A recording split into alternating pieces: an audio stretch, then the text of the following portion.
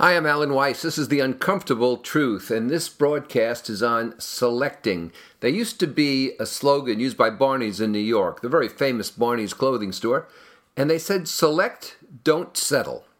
I like that. Didn't quite know why, but today I do, because we often settle every day instead of selecting.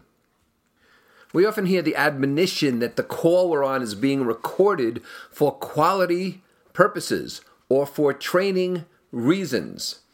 A lot of time, though, I actually ask the agent on the other end, is this call recorded? And when she or he says why, I'll say because. Let's be very clear. You've been very impolite and very unhelpful, and I hope somebody uses this for training purposes. You go to a store, a supermarket, hardware store, newsstand, and the clerks, who are sometimes extraordinarily indifferent, will put in your hand your receipt, your bills and change, and your coins and change all at one time, and you are supposed to manage all that while getting out of the way of the next person in line, instead of handing these things to you sequentially so you can properly put them away. Let me have the bills first, put the receipt in the bag, and then the coins last. When I ask people at CVS sometimes, the huge drug place, a Fortune 500 drug firm that's headquartered here in Rhode Island, when I ask somebody at CVS to put the receipt in the bag, they look at me like I've asked them to go above and beyond their pay grade. A flight attendant tells me once on American Airlines, we don't serve drinks on the ground. Now, I'm sitting in first class. We don't serve drinks on the ground. I said to her, well, be careful about your pronouns. You don't serve drinks on the ground, but my last 6 trips on this route had people who did serve drinks on the ground, and it's airline policy to offer people drinks on the ground. So if you choose not to, say, I don't choose to, so I can properly report your behavior. Our rules are for your protection. I love that one. Very popular with banks. I mean, basically, when banks deny your credit card because you've traveled out of the country or sometimes traveled into the next state, they're telling you it's for your own protection. It's not. It's because legally, you are only liable for the first $50 of charges incurred on a stolen card. And the banks, to cover their rear ends, want to make sure that no purchases made are illegal because they'd have to eat it.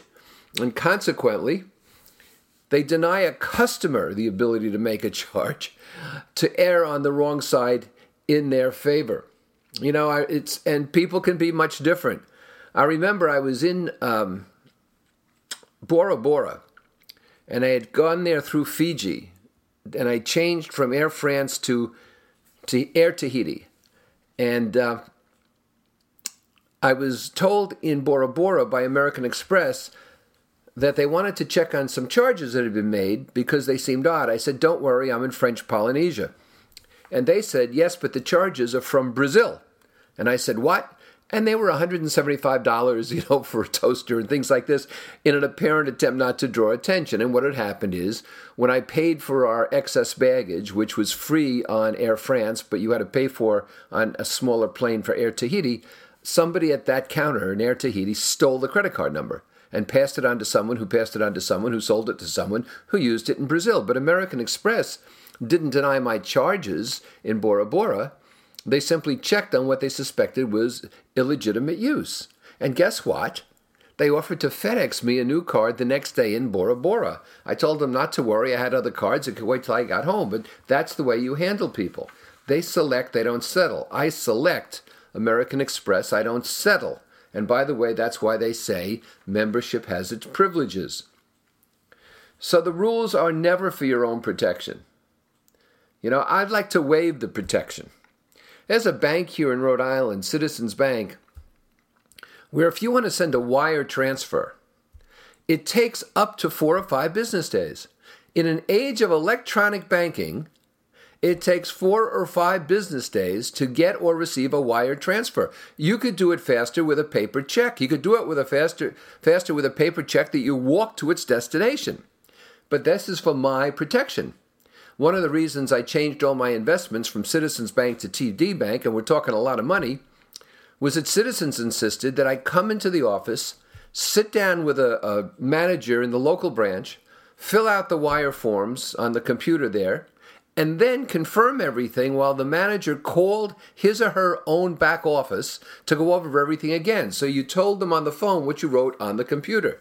TD Bank, where I went, doesn't have to do that. They send me a form, and I fill it out, and I scan it and send it back or fax it to them, and they take care of everything else. In restaurants, we ask for menu exceptions all the time. And a good restaurant that's not overly pretentious and doesn't have a chef who believes that he or she walks on water will grant you exceptions. Sorry, sir, you can't have asparagus with the burger. We only provide fries with the burger. What is that, written in stone somewhere? But good restaurants will gladly grant you exceptions. Well, why not elsewhere? You know, your phone bill will provide you with the opportunity for much better rates if you take a look at it and simply make a call. The phone company doesn't offer it. They don't audit customers to give them better rates. They will audit customers to find out if they can sell them more. But if you ask, somebody will almost always get a better rate for you in your existing plan because they're afraid that you'll go to the omnipresent competition. So will cable and satellite services, by the way. If you ask the hotel desk clerk for an upgrade, in my experience, you'll get about a 30% success rate. Now, when I say my experience, that's not me. I'm paying for good rooms and big suites. But I know a lot of people who do this, and I've talked to them about it, and all they do is ask for it. And when they ask for it, about a third of the time, they get it. The desk clerk can make that determination. Don't negotiate. Just ask, and you'll be surprised what you can get. The worst case you'll get is a no. So who cares if you get a no? You're no worse off than when you started. But this is all about selecting and not settling. I've seen people occupy the most horrible seats in restaurants, even though the restaurant wasn't all that crowded. I've seen people sent to horrible rooms in hotels, even though better ones are available. That's because they settle for whatever they're told. There's a restaurant we used to go to here. We don't go to anymore because 3 times in a row, the hostess said, "May I seat you at one of our high tops?" And I said, no. The high tops were not attractive and they weren't comfortable. I said, no, we'll take one of the booths. She said, okay. And I finally said on the third occasion, why is it you always ask a customer to sit at the high tops when they're the least desirable tables? She said, because since no one likes them, we always try to sit people there first so we can fill them up. In other words, don't change the high tops or change your seating so that all your seats are comfortable. Try to stick some customers with what everyone knows are the worst seats. Brilliant. But you know, we tend to settle on housing, on education, on professional services, on clothing, even on careers. And if you think about it, we settle too much for this stuff. How many women are walking around in shoes that hurt them? They settle for them because they're in style or they can't get a size that fits them because the store doesn't stock that many sizes. You see people all the time with poor choices in clothing or haircuts because they're settling. And it's not really a matter of money. They're just not taking the time to select more carefully. Now, strap on your seatbelt here, but, that could be one reason that divorce rates are so high. And divorce rates are pretty high, and in fact, second marriage divorce rates are worse than first marriages, and guess again, third marriage divorce rates are worse than second marriage. We keep marrying the same kind of person, that's why we don't improve. But a lot of times in marriage, in partners, we select, we don't settle. We settle, we don't select, I beg your pardon. And you can see that in these dating sites. You can see it in the eHarmonies and this date and that date. People are just settling for whomever they can get. A lot of women in New York have told me, among other large cities, but especially in New York, to my amazement, that it's very hard to find eligible men. And they say the men they do find who are attractive and eligible are either married or gay. It's very hard to find the kind of man that they're really looking for, and so they wind up settling. They don't select. And that's the guy they go home with. And that's a shame. It's why our tax returns and our legal work is often inept and inefficient. We've settled for our cousin Bruce's firm. We've settled for the firm that someone recommended to us. We settle for the firm that happens to be around the corner. We've settled for the firm that has a quick opening. But what we need is excellent legal work and excellent accounting work, just like we need, one would hope, excellent medical work. Do you settle for a doctor? I mean, if you're going to comparison shop for automobiles or comparison shop vacation sites, wouldn't you comparison shop for the best possible surgeon or diagnostician? I certainly would. And why wouldn't that also apply to schools or the law or finances? It's why we're happy in our work, those of us who are happy in our work. It's because we've selected and not settled. It's because we've chosen work ourselves that we love and we're great at. That's far from settling. That's a choice. That's selecting. It's why we often feel trapped where we live, because we've settled for where we live. We haven't selected where we've lived. This is a big country, and we have a lot of selecting we can do.